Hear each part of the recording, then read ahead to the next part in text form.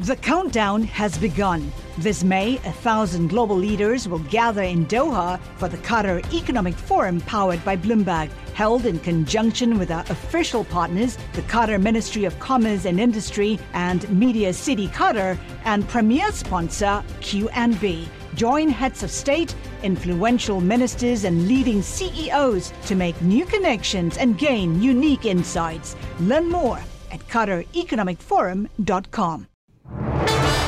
We will continue on a remorseless mission to squeeze Russia from the global economy piece by piece, day by day and week by week. One thing, of course, we could also do is to make an open and unconditional offer to Ukrainian refugees to house them in the United Kingdom. We haven't seen all of what Putin's going to do at the moment. We do not know what his end goal is. Hello, you're listening to Bloomberg Westminster, your daily guide to British politics. I'm Caroline Hepker. Good afternoon, I'm Ewan Potts. Well, coming up on today's show, we'll be speaking to Conservative MP Simon Hoare and to James Smith from the Resolution Foundation as the UK faces up to the economic toll of the war in Ukraine. Well, there you have it. The UK has frozen the assets of the Chelsea Football Club owner Roman Abramovich in its latest wave of sanctions against wealthy Russians. Abramovich and 6 other prominent Russians now face a full asset freeze and travel ban and are prohibited from doing any transactions with UK citizens or businesses. Boris Johnson says that there can be, quote, no safe havens for those who have supported Putin's vicious assault on Ukraine. More on that later. Well, the front pages have been dominated by pictures of the devastation caused by a Russian attack on a maternity hospital in the city of Mariupol in Ukraine. While Russia called the reports around the bombing fake news, Ukrainian officials say that 3 people were killed and many more injured in the assault. Speaking alongside her US counterpart Antony Blinken, the Foreign Secretary Liz Truss described the attack as abhorrent. Now is not the time to let up. Putin must fail. We know from history that aggressors only understand one thing, and that is strength. We know that if we don't do enough now, other aggressors around the world will be emboldened. And we know that if Putin is not stopped in Ukraine, there will be terrible implications for European and global security. We would be sending a message that sovereign nations can simply be trampled on. Meanwhile, the UK and other NATO allies are still holding firm against President Zelensky's call for a no-fly zone over Ukraine. Well, joining us now is Simon Hoare, Conservative MP for North Dorset. Simon is also chair of the Commons Northern Ireland Committee. Good to have you on the programme, Simon. Just recently, I read one of your tweets. What the hell is the point of NATO, you wrote? 2% of GDP on defence, aircraft carriers and US leadership if they are not used now. What should NATO be doing? Are you in favour of a no-fly zone? Yes, I am. I'm not a military tactician. I've never served in the military, so I don't want to fall into the trap of being an armchair general. But I think NATO has a role to defend values, not just territory. And it seems to me that the reason of this sort of fear, and it's a legitimate fear, because by God, isn't it the most serious threat imaginable, that Putin has nuclear weapons and therefore we shouldn't prod him too hard. Well, Putin's always had nuclear weapons and is always going to have them unless there's a major step change in Russian foreign and defense policy. That effectively says that he can do what he likes, where he likes, when he likes. And the West's actions will be self-constrained and self-restrained because of the threat of nuclear activity. And now, these are big, huge, future of the world type questions. But at some point, we have to, I think, heed what the Ukrainian president and people are asking for, which is effectively they are trying to fight this war with one hand tied behind their back. The Russians cannot be trusted to either secure, deliver and guarantee humanitarian routes out of some of these besieged cities. Okay. So I do think at some point, and the point is coming very, very soon, if it's not here already, where NATO is going to have a rethink. And frankly, the United States, of whom I'm an enormous admirer and a huge supporter of President Biden, being the leader of the free world is more than just having a badge and a cap. It's actually about doing stuff, and I think they need to step up to the plate as well. We have to lose as the West this terrible ghost which hangs over us of, Iraq and Libya and others. What are the warnings, though, Simon, of implementing a no-fly zone with NATO planes or US or UK planes is a direct confrontation with Russia, and then a war, including potentially for Britain. So you would say that is a risk worth taking? Well, I think we can't just do these things when we think it's going to be quick, when it's going to be easy, when our opponent older than us, and when victory is guaranteed. When Churchill stepped up, we didn't know we were going to win in 1945, but we did it because it was the right thing. When we stood up in 1914, we didn't know we were going to win, but we did it because it was the right thing. And sometimes doing that which is right does have attendant risks to it, but it doesn't make it any less wrong for doing it. Do you think voters are ready for us to get involved in a war? Because it would be getting involved in a war, wouldn't it? It would be us with other NATO partners attacking Russian, equipment. No, I don't think it would. It needn't be that. What we could say is we are going to what NATO is going to do, or maybe it could be done under the auspices of the United Nations as well, some sort of blue beret action as well, is to say we are going to create within Ukraine, which we still recognize as an independent sovereign country, humanitarian routes. And we are going to put planes in the sky in order to patrol and to protect those routes. Now, it would be entirely up to the Russian aggressors as to whether or not they wanted to destabilize that by either attacking those planes policing those humanitarian safe routes or attacking the columns of refugees fleeing the country as a result of that Russian aggression. The ball would be very much in Russia's court, but I don't think we can stand idly by, bristling as we are with NATO in the West, with military equipment and the rest, and watch these people effectively being shot up like goldfish in a barrel. Yes, but all of this depends really on President Biden, as you mentioned. I mean, we can, stamp our feet and be frustrated about it, but ultimately it's the US that's going to decide for NATO.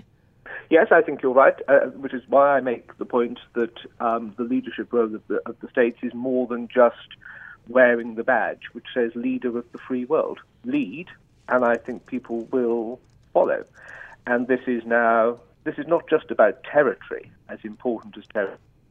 This is a battle of values, and I think Russia has looked at how we were treated in Afghanistan, how we are timidly nervous as a hangover of Iraq. They have seen, in the words of former President Trump, an undermining of or an attempt to undermine NATO and America's commitment to it, rapidly reversed by President Biden, and that is to be welcomed. But I think that they are seeing us as a coalition of people who will sit around and talk about the importance of our values and our principles and democracy and sovereignty. But we've become soft, fat and flabby when it actually comes to sort of getting up, standing up and doing something tangible, robust and muscular in order to defend them. Now, in doing that, are there attendant risks? Of course there are. But you either say our values-based, international order-based system, the rule of law-based system, is important and worth defending, or it's not. I want to talk to you about it. And if it's not, because of this threat or of the existence of nuclear weaponry within Russia, then you my earlier tweet, which you very kindly quoted, which is, what is the point of having organizations such as NATO? It's then every man for himself and each country for itself, surely. That's very clear. I want to talk to you about another values issue, the refugee situation. We spoke to a Conservative MP yesterday who said it's mostly a problem of bureaucracy that hasn't caught up with the need. Do you think it's a problem of bureaucracy at the Home Office, or is it something more serious than that? Well, yes, and it was, but the Home Secretary has just announced in the Commons about 20 minutes ago now a significant change to the approach, which will be about dealing with paperwork when people are here, and that all applications can be done online rather than having to have a face-to-face meeting, I think that's a very important proactive response from the Home Office. Yeah, but Simon, the Home Office has been preparing for the refugee crisis, so I read, since January. Priti Patel is facing calls to resign. 500 visas is nothing compared to 1.2 million that have crossed the border into Poland. No. What I'm saying, let me respond to your question in two parts. Has the response of the UK on this issue been anywhere near good enough? The clear and compelling answer to that, I'd suggest, is. And I think that has principally been because the Home Office has been trying to overlay peacetime policies to the pressures of a wartime situation. And you couldn't get a round peg into a square hole or vice versa. So they are now having to be creative and all the rest of it. Is it too late? No. It would have been great if it had happened last week, but it hasn't. We are where we are. I think what the Home Office is now doing is responding proactively to, and this is, I think, quite an unusual thing, but colleagues from across the Tory parliamentary party, the right of the party, the centre of the party, and the left of the party, have all been making the case on the floor of the House and privately to ministers and to others of the need for a big-hearted, energetic, at-pace, speedy, non-bureaucratic response to this pressing humanitarian issue, which is affecting our fellow brothers and sisters on our continent. And seven Russian billionaires sanctioned. That's something else that the UK has been slow on, isn't it? It seems to be much more of this elsewhere in Europe, much more quickly. I do despair of this sort of slightly, and there are some in the government who begged it, so I'm not saying this is a criticism of you. This is not a bloody competition. There's not a league table of who does this and who does that. This has to be an international response. Each country will have its own jurisdictions with regards to the evidence it requires for sanctioning and all the rest of it. The House of Commons has moved very quickly. New legislation put in place this week.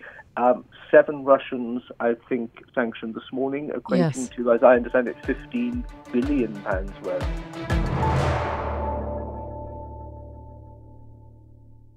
The countdown has begun. This May, 1,000 global leaders will gather in Doha for the Qatar Economic Forum powered by Bloomberg, held in conjunction with our official partners, the Qatar Ministry of Commerce and Industry and Media City Qatar, and premier sponsor QNB. Join heads of state, influential ministers and leading CEOs to make new connections and gain unique insights. Learn more at QatarEconomicForum.com.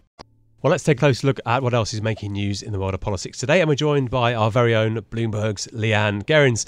Leanne, thanks for joining us on the programme today. Now, just announced in the last few hours, these package of sanctions against a number of wealthy Russians, £15 billion in total. Just talk us through what it means for Chelsea Football Club in particular. Yes, Ewan, of course. So the government has added Roman Abramovich, the UK's best-known oligarch, and of course the billionaire owner of Chelsea Football Club, and he's been hit with sanctions. He's been added to this long list among his former business partner, Oleg Deripaska, who is now also on the list. But what does this mean for Chelsea Football Club? So Nadine Dorries, and now she's the culture secretary, she has sent out a flurry of tweets about what this means. She says, our priority as the government is to hold those who have enabled the Putin regime to account. Today's sanctions obviously have a direct impact on Chelsea and the club's fans. So, of course, Roman Abramovich did announce he was putting Chelsea up for sale, but he hasn't got any bids in yet, so he still remains the owner. He also said if he sold the London club, he would be giving the money he made from the sale to a charity to help those people in Ukraine. And it is reported to be worth about £2.4 billion, the club. Now, we don't know if that can still go ahead, as Abramovich can no longer benefit from the sale of Chelsea, and he is facing an asset freeze here in the UK on his properties. And we do know he owns at least one multi-billion million house in Kensington. So the big question is, why are the government doing this? The case against him, according to the government, says Roman Abramovich is associated with Vladimir Putin, who is accused of destabilizing Ukraine, and that Abramovich has also benefited from Putin. Now, Oleg Deripaska, I mentioned at the beginning, he's already been sanctioned over in the US, so he might have kind of seen this coming. And he was the most famous for taking George Osborne and Peter Mandelson on his yacht in Corfu back in 2008. He is well connected politically. Yeah, well, it's been known for a couple of decades that these individuals have got, ties to Vladimir Putin, to the Kremlin and so on. So, yeah, I think a lot of people will be asking why perhaps it has taken this long. But obviously the war in Ukraine changes matters. Also, the Institute for Fiscal Studies, though, warning about the hit to UK households from soaring energy prices. As if we're not feeling it already, Caroline. I know many people are feeling it at the till and at home and at the petrol pumps. But Rishi Sunak, the Chancellor, now faces a choice of the worst hit to households since the 1970s or a spending hike at his spring statement, which is happening this month. And this is according to the Institute for Fiscal Studies, an economic think tank. The Chancellor will have to decide whether to spend and borrow billions more or allow a hit to household incomes bigger than at times since at least the financial crisis. And as I mentioned earlier, quite possibly the 1970s, which I can't remember. We're seeing massive swings in these commodity markets as the US, the UK and the EU try to reduce imports of crude oil.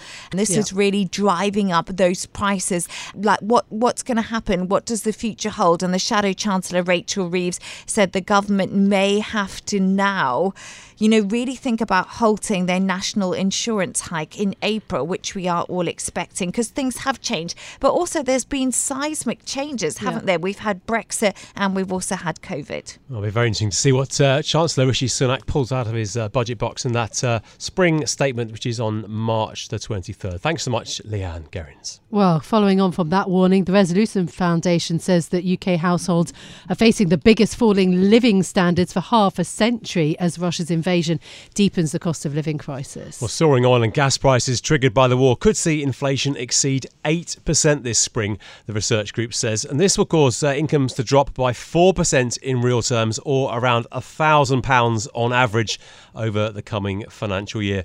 Well, joining us now is James Smith. He's Research Director at the Resolution Foundation. James, thanks so much for joining us on Bloomberg Westminster today. Now, energy is obviously a big part of these rising prices, but how much of a big part is energy in this, and where else are household budgets going to be hit? Good morning. Thanks for having me on. So yes, that's definitely a big part of what's going on. So we already had inflation at 5.4%. That's the highest since the 1990s, highest in 30 years. The Bank of England telling us that was enough to deliver the biggest hit to living standards since the 90s as well. So we already knew that this year was going to be a miserable one for living standards. The situation in the Ukraine fundamentally, as you say, is a human tragedy for people in the Ukraine, but it also affects energy markets. And what we've seen over the past couple of weeks will really intensify that rise in inflation. So as you mentioned, it could hit over 8%. If it goes over 8.4%, then it'll be the highest since the 80s. So really levels of inflation that we've not seen in more than a generation, and driven by those rises in energy prices. So that's a real key part of that. So as you mentioned in your introduction, that is equivalent to a £1,000 average median household income hit, but the impact will be larger for those towards the lower end of the income distribution. That's both because they spend more on things like gas, but also because inflation is broadening out. So we're starting to see the spectre of rise in food price inflation. So we know Ukraine's a key producer of wheat and some other agricultural products, and that's going to start essentially feeding into our food prices. And that's when we really get a bigger hit towards the bottom of the distribution. And that's what Sunak should really be focused on in the spring statement coming up. Yeah, it's food and fuel. Having said that, the UK is largely produces its own wheat, but I understand that global prices are going up, and it's more than just wheat. It's also corn and oil that Ukraine, produces. But the other issue, James, around fuel, how much does the government have to target its help towards lower income households? Because actually during the pandemic, medium to sort of higher income households increased their savings, and they actually haven't spent those savings yet. So how targeted does the government help have to be here, do you think, from Rishi Sunak? That's right. Households in general are in a surprisingly strong position given the size of the recession we had coming through the pandemic. So it's something like 200 billion of extra saving relative to what the sort of path that we were on before the pandemic have been built up by households, and that's really because households had to stop spending money on the types of things that they spent money on. They could go out to restaurants and do other types of social consumption, that kind of thing. So we've got on average, as you say, that improvement, but the big thing is that that's not shared across distributions. Those at the bottom of the distribution, so those on lower incomes, are much more likely to not build up savings. Some of that group even increased debt through that period. So overall, there's evidence that the recovery is going reasonably well, and households are in a strong position. But for those households who are spending more on energy, more on food, they have had a tougher time through the pandemic, and that's why the response needs to be focused at the bottom of the income distribution. Now, rising prices is only half the story, isn't it? What's the picture for wage growth? Isn't there a chance that as inflation expectations start to kind of bed in, pay settlements start to pick up, which will be, of course, bad news for the Bank of England, bad news potentially for the UK economy, but better news for household budgets? This is a big worry for the Bank of England. So on headline measure, pay growth is pretty strong, particularly given that we've just had a big recession, so about 4%. If you look at the tax data that's a bit more timely, it's even stronger than that. And for the Bank of England, the worry is that they're seeing signs that higher pay growth is becoming ingrained. Now, again, these are averages, and there's a lot of difference. And there are some cases in some industries where wages are going up very quickly, but we already suspect for public sector workers, for example, that pay rises won't be so strong, and for a lot of workers there'll be a big drag from higher inflation, and that will mean the actual spending power of their wages will decline, and that again that leads us back to how do you protect the economy, protect those vulnerable households from that hit. Yeah. In terms of solutions then, what would you like to see? A scrapping of the rise in national insurance, the tax that's about to hit in April? Is it the universal credit that needs to go back up? There was a big debate around that. Is it warm home grants? What is the solution here for helping households? There's quite a few different things the government could do. The absolutely best thing they could do in terms of targeted support would be to do a faster uprating on universal credit, so really boosting benefits by the amount of inflation that we actually have, rather than doing that in their usual slow lagging way. So we think that would mean around an extra 5 percentage points increase in universal credit in April. That's the best thing they can do. If they cancel the tax rise that was planned for national insurance in April, that doesn't provide as much support at the bottom of the distribution. That'll be relatively expensive, relatively poorly targeted, but there's other things they could do in terms of improving the warm homes discount to provide targeted support. Bloomberg Westminster. Listen weekdays at noon on DAB Digital Radio in London.